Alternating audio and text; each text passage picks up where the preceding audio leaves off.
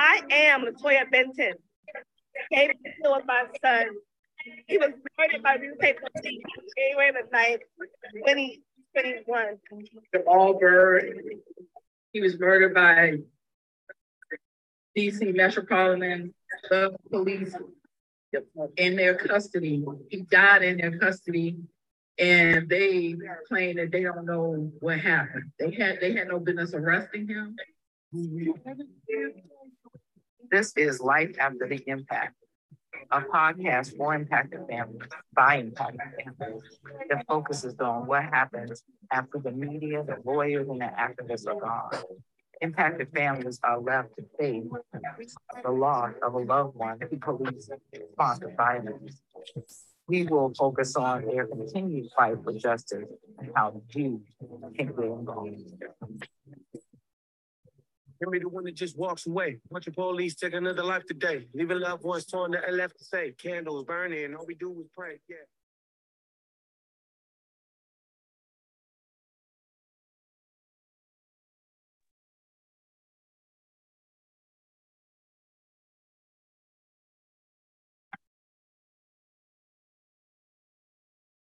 This is a collection of videos showing Bay Area Transit Police responding to a disturbance on a train platform in Oakland. Police are struggling with a man, one of the suspects in the train disturbance. And you'll see an officer in the background reaching for what appears to be something on his belt as his partner helps restrain him from the front.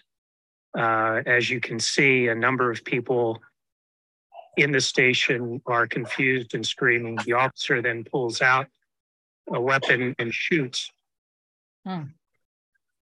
He later tells his lawyer that he was reaching for a taser and mistakenly pulled his service revolver, shooting the man in the back.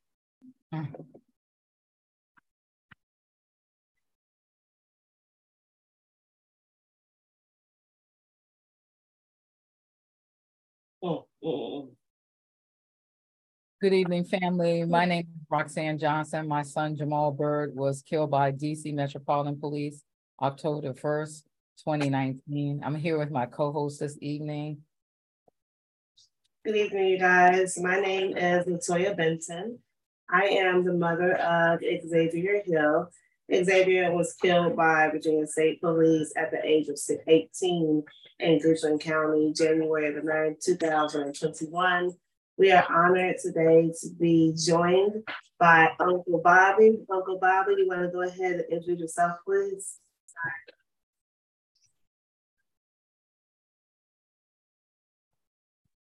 Okay, I'm on now. Yes, I am affectionately known to the community as Uncle Bobby. I'm the uncle of Oscar Grant. As many of you may know, and some that don't, he was killed on January 1st, 2009 in Oakland, California at the Fruitvale BART station. And to not really get into the details of it yet, but to just highlight, if you've seen the movie Fruitvale Station, that was a movie that depicted what happened, not so much to what happened to Oscar on the platform, but who Oscar was as a person, to us as a family. He could have been your nephew, your brother, your friend, your cousin, someone related to you. But then also that tragedy happened, as we know, on the Fruitvale BART station. So if you don't mind telling us a little bit about how that's impacted your family, and more importantly, what kinds of things, what kind of actions that your family has been involved in, because we're, action-oriented podcast, and we like to talk about what we're doing, after these tragedies that happen.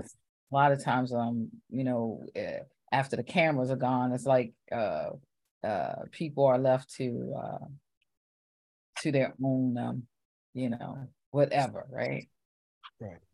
Well, let me just give a backdrop. So, and I'll do this as quickly as possible. Mm-hmm. So, of course, on January 1st, well, it was New Year's Eve. Oscar and his friends went to San Francisco to see the fireworks by instruction of his mother, because he had told her, his mother, Wanda, my sister, that he was going to see the fireworks and he was going to drive, and she asked him to catch BART. And he did. Him and all his friends called Bart went to see the fireworks. On their way back, a white commuter made a call that there was a Latino black gang fight that was going on, which really didn't happen. It was Oscar and an old friend of his had a small scuffle on the train, but no blows were thrown, nothing in a way that would have called for that commuter, this white commuter, to call and say that there was a gang fight. But in essence, they stopped the train at the Fruitville BART station. Oscar and his friends got off the train. The white police officer, Tony Peroni, saw five, what he stated, black guys standing down talking with hoods on. He asked them all to get to the wall because he wanted to investigate if there had been a fight. And they told him that there was no fight, nobody was injured or what have you. But anyhow, the actual video will show that, of course, Tony Peroni eventually first called Oscar a bitch ass nigger. I'm sorry for the language that, but yeah, but he used racial epithets and called him those names 3 times. Of course, he was then thrown to the floor. Join his measure, 6'7" and 270 pounds. Tony Peroni is 6'5", 250 pounds. Oscar's 5'10", 160 pounds, if that. Anyway, he had 600 pounds of officer on his back. Tony Peroni had his knee on his neck. That same knee that was on George Floyd's neck was on Oscar's neck in 2009. Oscar was saying, I can't breathe, I can't breathe. Tony Peroni also put his hands on his face, you can see in the video, and was holding his face down on the concrete, putting all his weight on it, cracking the bones in Oscar's face while he was choking him out with the knee. Of course, Mesley then, as Oscar crisscrossed his hands behind his back to be handcuffed, Mesley stands up, pulls out his weapon, shoots Oscar center mass in the back. The bullet goes through his body, bounces off the concrete, comes back up, hit him in the chest, of course, penetrates his chest, collapses his lung, and then, of course, Oscar dies. There was no reason for Johannes Mesley to use his weapon or his taser. And this idea that there was weapon confusion, that he meant to use his taser. Oscar's very last picture showed Johannes Mesley with the taser in his hand. Not only that, he had pulled his taser out 3 times, so it's clear that he knew where his taser was at before he pulled out his weapon. But he also alleged that he thought Oscar had a gun. When Oscar was on his arms, he thought Oscar, he said, was going in his pocket to pull out a gun, so he stood up in regards to claiming that he meant to use his taser, but used his gun. But we know common sense officers don't use a taser when they think someone has a gun. It doesn't make sense. But anyway, they bought it, of course. The community was outraged, and it was the embrace of the community of us that, the community stood with us, cried with us, went back and forth to court with us, prayed with us, but most importantly, shouted out, I am Oscar Grant. And it was because of that, we got, for the first time in California state history, an officer arrested, charged, convicted, and sent to jail. He only did 11 months. So I need to say that, we didn't make history. We made history, but it wasn't so much a victory, right? Because we got out in 11 months. But what's important is that from all that pain and from the community embrace, we knew that there had to be some changes made. And I did say this in the beginning, but prior to Oscar being murdered, he had came to me in my spirit. And I was so troubled with it, troubled in the sense that, why is Oscar talking to me now? I'm trying to figure this out. So I texted him and I said, Uncle love you, God love you, God loves his family. Hour and a half later, he was murdered. So when I saw that video, I could remember collapsing. I actually passed out. When I came back around, I was so angry.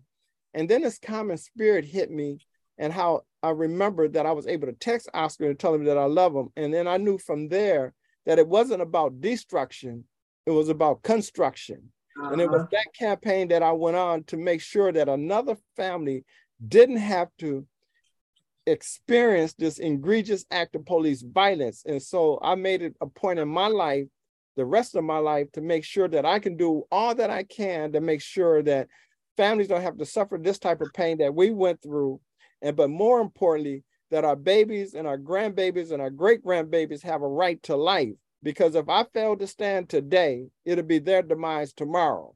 And so on my watch, I'm gonna make sure that I do all that I can to make sure that they have a true right to life in their black skin or brown skins, but they have a right to life. That's right. So this quest that I went on, is it okay to talk about what I've done now?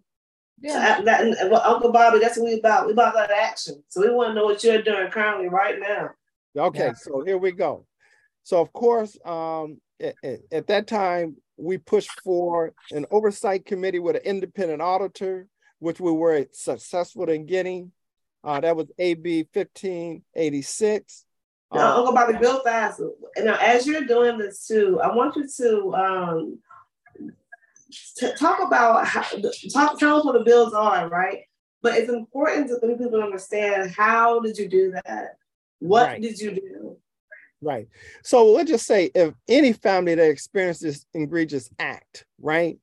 And we'll just say it happened to be an agency that doesn't have any oversight committee, a body of folks that can oversight some of the police actions, right? These citizen oversights, in some ways, you know, there's different models, and some work and some don't work. You know, the ultimate essence is that it's better to have something than nothing. So if your loved one was killed in a city that doesn't have citizen oversight with the independent auditor, then you need to make that argument that I hope and request by going to your city council meetings, making the argument and plead that you believe that the agency can do better with some citizen oversight, some kind of body that can oversight the work that the police do. And as you pursue that, there's various models. So you want to make sure that you also take a look at all the different model types. Let me ask a quick question real fast, as far as that's concerned. I know, like in our state, in particular in Virginia, right? They passed a law recently where the localities, they can have an oversight group. But when it comes to the state police, that's not there. What would you say would be a method or a way to move forward as far as the state police is concerned? Well, I mean, let's say that we know that the number of folks being killed by the state police is high, right? Yeah. But there's no data on it, but you just know it because you hear it so often. So now you want to make, find a legislator to make this plea to help you champion or sponsor a bill centered around the state police data collection, something that helps you get the data where you can better make your argument that the state police is egregiously at a high number killing people of color. Because we can say it over and over and over, but without the data behind, it doesn't give the legislators or even the community, right, the idea that this is that egregious, right? But we that have suffered this impact, we feel it and see it and hear it every day. And so we know how egregious it is. But all we need is now to show through data that it's truly happening. Mm-hmm. So if you find a legislator that's willing to champion a bill centered around data collection so that you can get the numbers, and that happens, those numbers then make a stronger argument for the next piece of legislation that you're going to argue for. And so I'm going to just kind of step through what we've done. After the data collection came through AB 71, which is a use of force data collection, you can go to the California DOJ site, Google use of force data collection, California, and it'll bring up a site and it'll tell you how many people are being killed every single year in the state of California. Right. Whether it's by gunshot, whether it's by baton beating, dog bite, vehicle, hand to hand, whatever you want to name, all that data is there. And we know for a fact, based on the data, that 175 to 225 Californians killed every single year by the police. Wow. So now we know the numbers. So we wanted to know about how and why these folks are being killed. And so we championed a bill called the Racial Identification Profiling Act, because we know police go on a pretext and profile people of color and stop them for a bad taillight. And sadly, Some of them died, like Dante Wright, instant in his window, as we know, was killed. And then just so many others, especially in the state of California. So this excuse to stop us, and there's no data to show that they're choosing Black folks, Black drivers or brown drivers on a regular basis that are being stopped and harassed, and some are even being killed, makes our argument even harder. So of course, with that passing of the Racial Identification Profiling Act, which was AB 953, that now gave us the demographics of who was being stopped and why they were being stopped, and most importantly, whether they survived that stop. And we saw in our data up to 28% that are stopped are being killed because of these stops. And these are the low-level stops we're talking about. Instant in your window, a young man got a bad tail light, confrontation takes place, and then he dies. And so now we have the data for that. But California, from start to finish with that bill, to you guys got it passed, how long did it take? The Racial Identification Profiling Act took 1 year. Okay. AB 71, which is the data collection, took 1 year. SB 1421, the next one I'm going to, which is now giving us the right to be able to go into the officer's personal record to see their conduct or how they're working, whether there are complaints filed against them. We'll just say, in our case, we made this specific to if they were involved in the shooting, whether they killed or not, we can open up their file. If they falsified a police investigative report and it was found out, we can open up their file. If they're involved in some sexual act, right, we can open up their file. And therefore, that gives us the information on what kind of officer this is. Give an example. Johannes Mesley, before he killed Oscar, had 8 complaints filed against him and nobody took action. That's crazy. And then Oscar's murdered. And now he had been on the force been on the force 2 years, already had 8 complaints filed against him for use of force, the same thing that he killed Oscar about.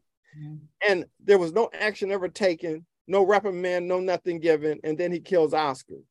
So with that, with giving us the ability to be able to open their files, we can be now more proactive and take a look at if this is a troubled officer and if there's anything we can do to stop him before he kills someone.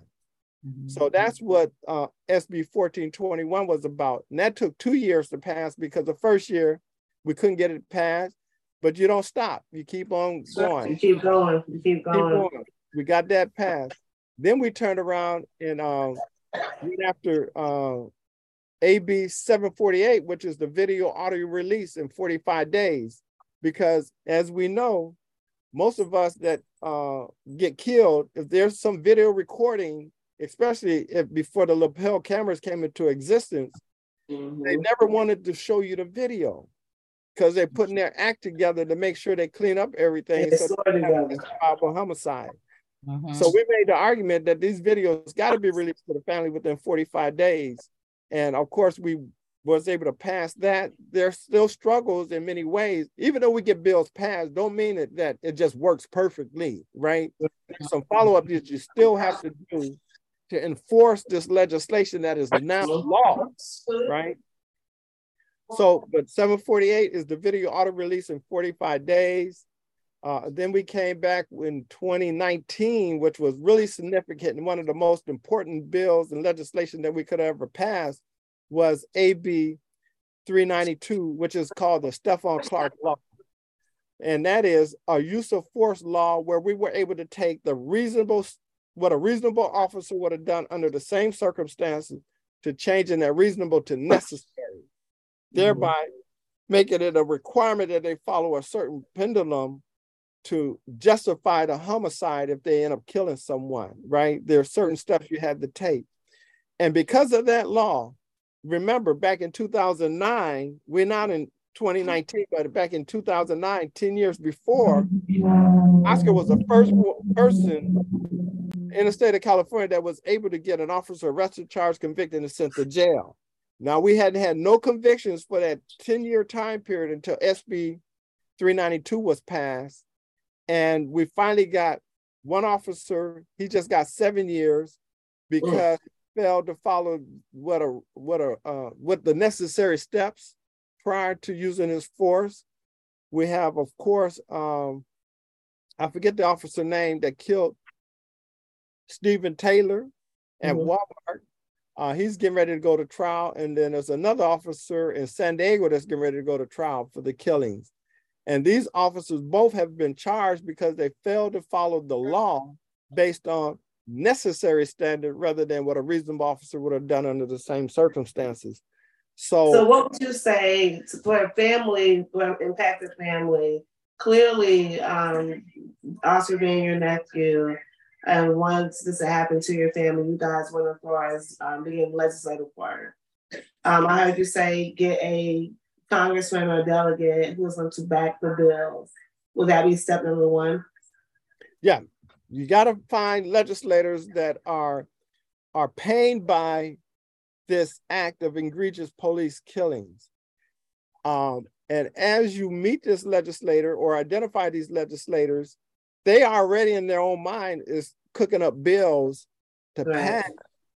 But you know, you want to be supportive of that bill. You could come on if you have an organization as a co-sponsor, or you can be a member of giving testimony to what happened to your loved one, helping the committees that it's got to go through to get it passed. But most importantly, you have to have a legislator that is writing these bills, and then you have to make sure that they don't just pass a watered down bill. That's right. Because sometimes we don't allow our bills to pass because the legislators is pulling out all the teeth because they want it to pass. That's what happened with the George Floyd bill. Right, exactly. You know, you got a gumless, a teethless bill passed, but yet it's not doing what we hope it would do. You know, and it's a lot of work to get these bills passed. And then for sadly, for a legislator to want to get it passed says, well, we need to pull this out in order to get it passed. And that's whatever this choice is to pull out something could be the main reason why the bill should be in existence, right? So outside of getting a legislator, how do you get the bill passed? So like I know it has to go through like General Assembly and all that, and they got to push it through. What can the community do to help to ensure these bills are getting passed and not getting watered down? Major support from the community. So like what we do, for example, the bill I'm working on now is 742 is a canine bill because the California Police Department wants to bring the canine back in to have this own little force. So these dogs can have the ability to bite us, right? To make an arrest. Matter of fact, to use of force on you through the dog bites rather than them just beating you down. They'll put these dogs on you now. But there's, you know, and just kind of going through a backdrop, there's a history within our DNA concerning these dogs running us down. You know what I'm saying? And so from the enslavement period.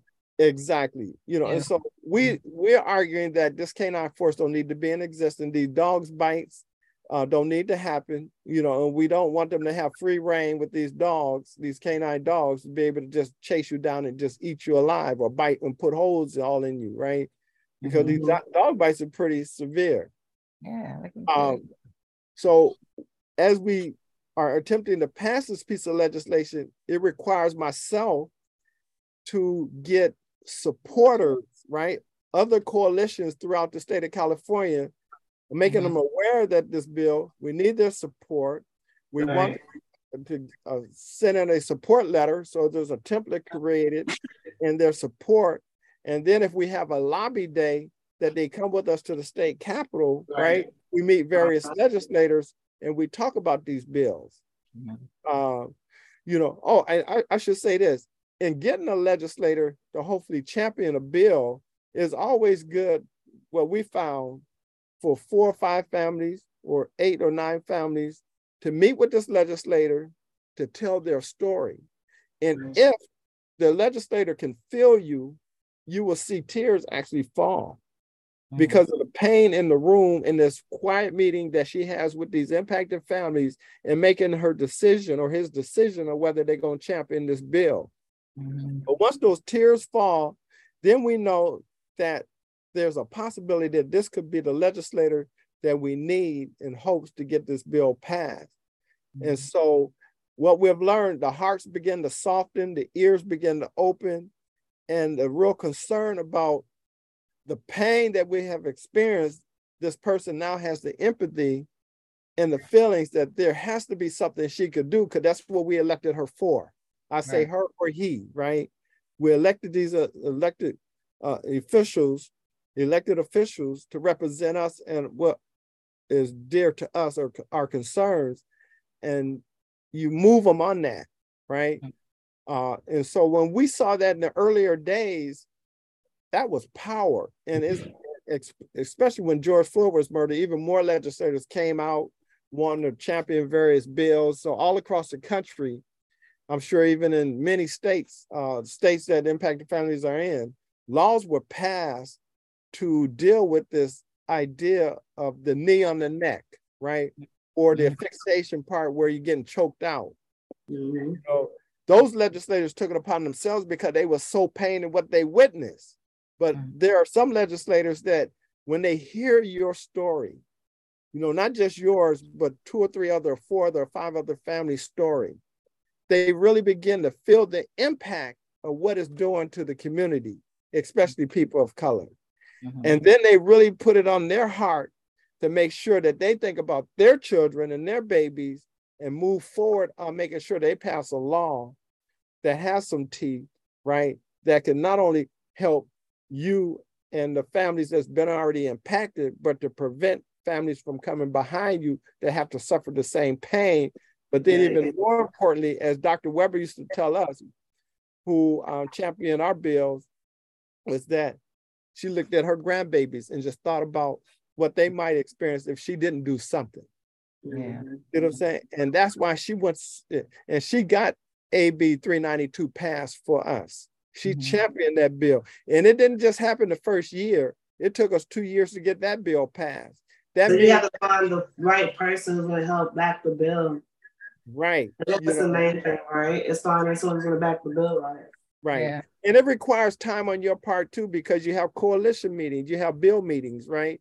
Yeah. We have bill meetings once a week, every Monday. Yeah. So I have to give up an hour to 2 hours discussing on how and what we need to do to get that bill passed. Strategize. Exactly. That's what it's all about, getting bills passed. You know, what legislators you need to get them to vote yes. You know, you have a plan, you know, you have a day that you meet with these legislators, you tell them about the bill, you get them convinced enough to say yes when it goes before committee that they have to vote on these bills, because it's all about getting all of them, or at least the majority of them, to vote yes for your bill to keep it going forward. And then, of course, finally it gets to the governor's desk, and eventually at the governor's desk, right, and prior to even get to the governor's desk, you're arranging meetings with the governor to have a conversation with him or her concerning your bill. You know, I stopped at 392, but there were many others like 490, the chokehold bill we got passed in 2020. We also got the Lifeline bill, 988 passed. I think it's a matter of, you know, people are going to hear you guys got the bills passed. But like I said, you know, it's a matter of, because when people don't have any way of knowing where to start, you know, I think Roxanne, you're going to say something too. Yeah, I was going to say, you know, it sounds like, I mean, I counted at least 5 pieces of legislation that you talked about that was able to get passed, and it sounded like you had a huge coalition. I'm wondering, was it huge? Was it a small coalition of just people just bearing down and doing all the strategizing and getting the right legislators involved? And if they're not there, then we need to vote the right legislators into office and get rid of the ones that aren't on our in favor of us, right? And the other thing that came to my mind was that, you know, California tends to be more of a progressive state, right? And we know there's injustice there as well, but there are other states that are not as progressive, you know. Right. And so the coalition building becomes even more important there. Exactly. Yeah, if I can elaborate on that. So you may find a legislator that feels your pain that want to champion the bill. But if they don't have the support to get it passed, they ain't going nowhere.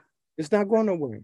So, you know, we're blessed to be in the state of California, especially in the Bay Area. You know, the birth of the Black Panthers, you know, many movement, as you know, developed right here in the Bay Area where we at. So it's just born in the people in the Bay Area. So you got organizations and coalitions that are throughout the state of California that are working on various bills, speaking out to these issues, and got various legislators that are supporting. But what we always do too is we share that information among each other. So if we have a lobby day, right, there's a coordination that takes place in these various orgs that's throughout the state of California to come to the state capitol. So I'm gonna cite this example. I'm part of the Live Free Coalition group. This is 30 plus Black-led organizations in the state of California. That's our coalition group. There is two other pockets of coalition groups that are about the same number, about 20 to 30 down the south or down in the Los Angeles area. And then there's another group that's more central California that got about 20 or 30 Black-led organizations. So we network among each other. And we also, if we're talking about legislation, we are sharing that information with these other coalition groups to inform them if we're going to have a lobby day. So that we can not only bring the 30 Black organizations that I'm a part of, but we got another 60 of that's in our network that can come. And then there's others outside of our network that are interested in the same bill that will show up. So we have pockets of coalitions, and that's what's really important, you know, because we can't, you know, there's no way in the world Love Not Blood campaign or Families United for Justice could do this by themselves. You have to have a network of organizations that are connected to their own personal coalitions and then bring them all together. Now you got a base of easy 500 to 1,000 people at the state capitol, or even more. I mean, there's times it's more, there's times it's less, but the more the better, because especially when it comes to taking a vote on a bill, and they asking for the community support or organizations, whether it be a Zoom link or you go in person. When you have 200 and 300 and 400 people saying your name and you support this bill, and it goes on for a couple of hours because there's so many people, the legislators hear that and they see that. Because I'm gonna tell you, I don't know if you know, but when Oscar was murdered, when we went to the state capitol, it was 200 to 300 police officers and maybe 20 to 30 to 40 community members. That number has switched. The policing, they don't come near as strong as they used to, like 200 and 300. If they do, we got 2,000 or 3,000. Yeah, we don't flip the scale. Before, there was nothing you can ever say because there was so many of them. They was voting no to a particular bill you're trying to get passed, and they was winning all the time. And I would just say also too, you know, because sometimes when we say coalition building, people get a little intimidated by that idea.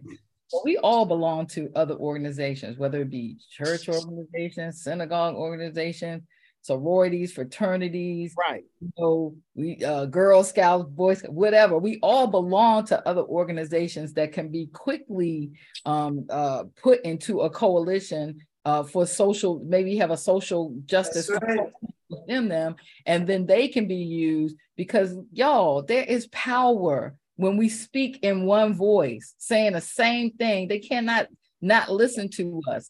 You know, so when we say coalition building, do not get intimidated by that, right? Your friend that you go and you know, go on trips with, that could be a coalition, right?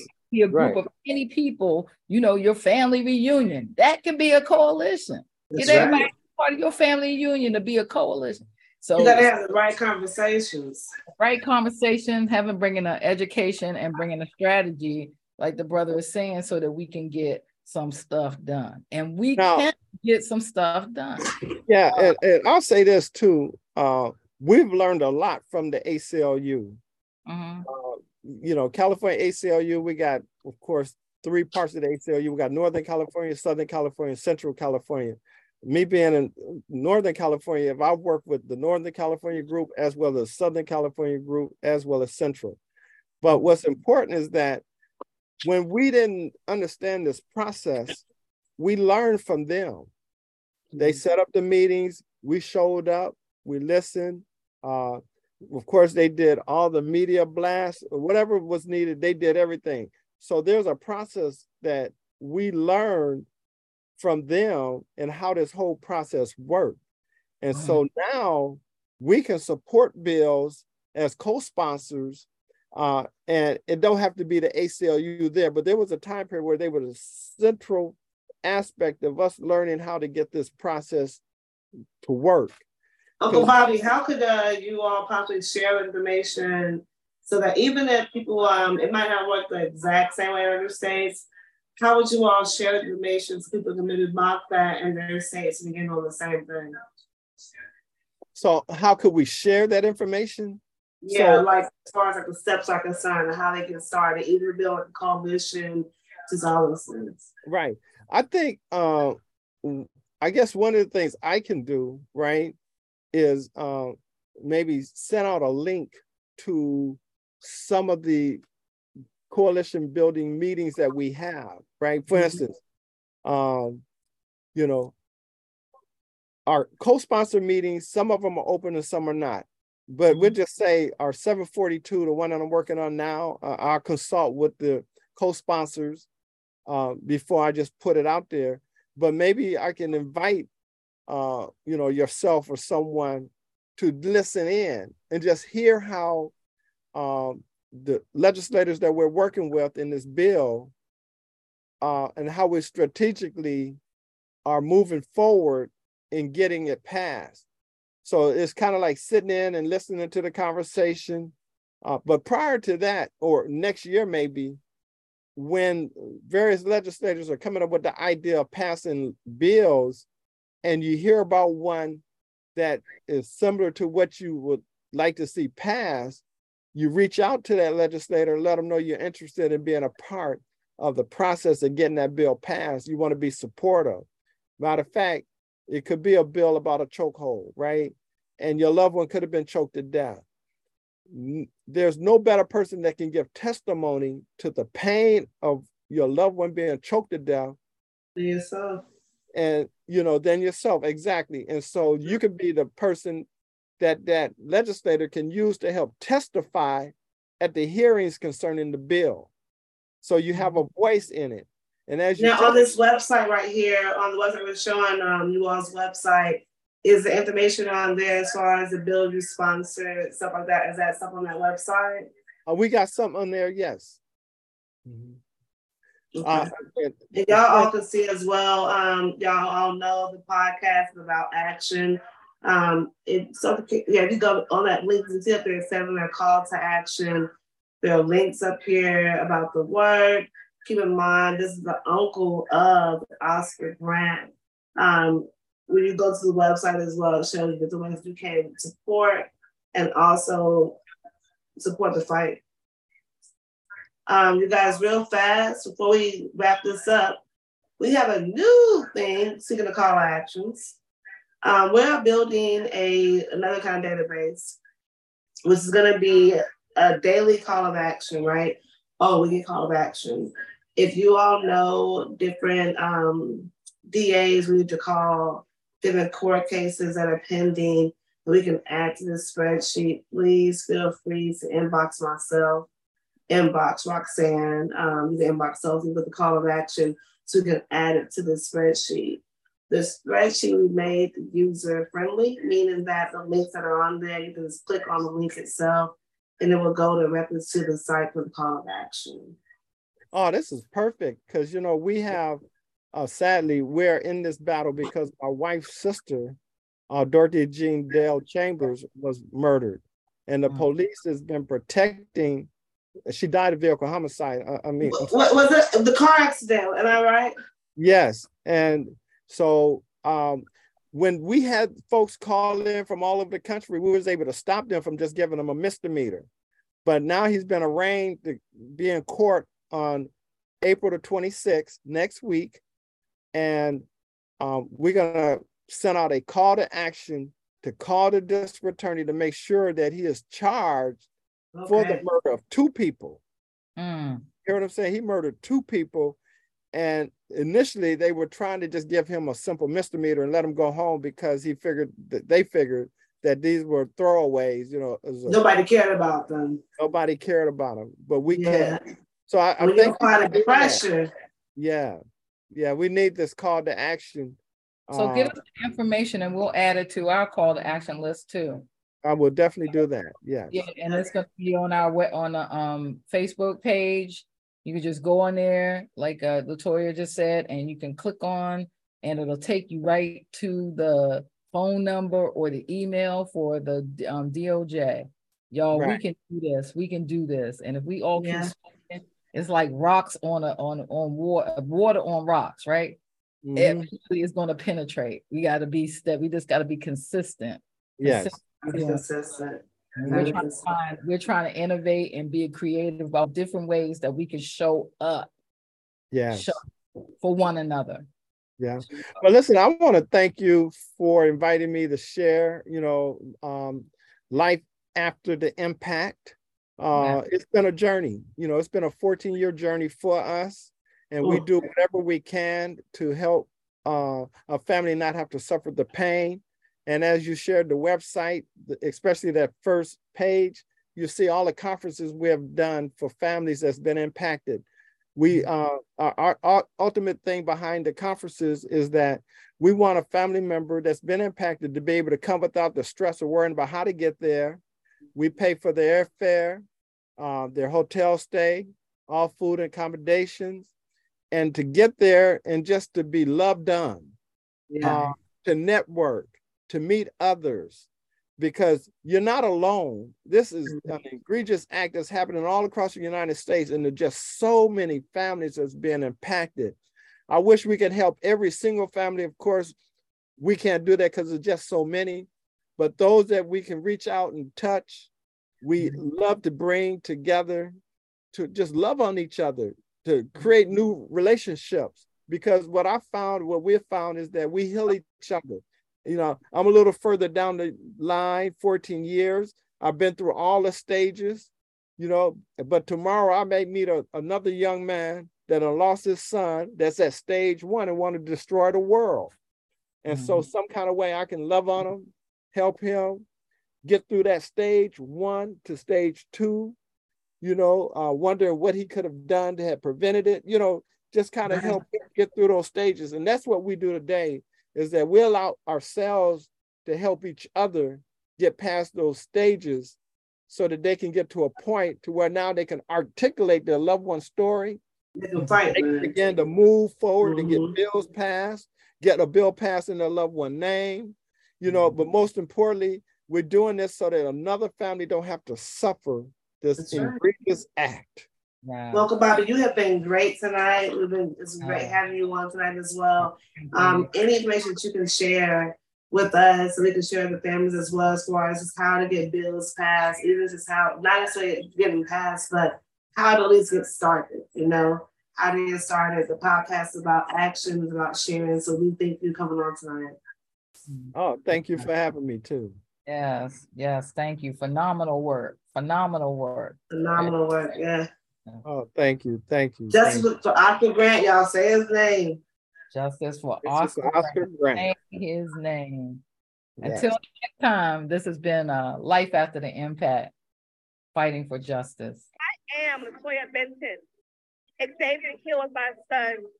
He was murdered by the police on January the 9th, 2021. Jamal Bird, he was murdered by DC Metropolitan Police in their custody. He died in their custody, and they claim that they don't know what happened. They had no business arresting him. This is Life After the Impact, a podcast for impacted families by impacted families that focuses on what happens after the media, the lawyers, and the activists are gone. Impacted families are left to face the loss of a loved one who police respond to violence. We will focus on their continued fight for justice and how you can get involved.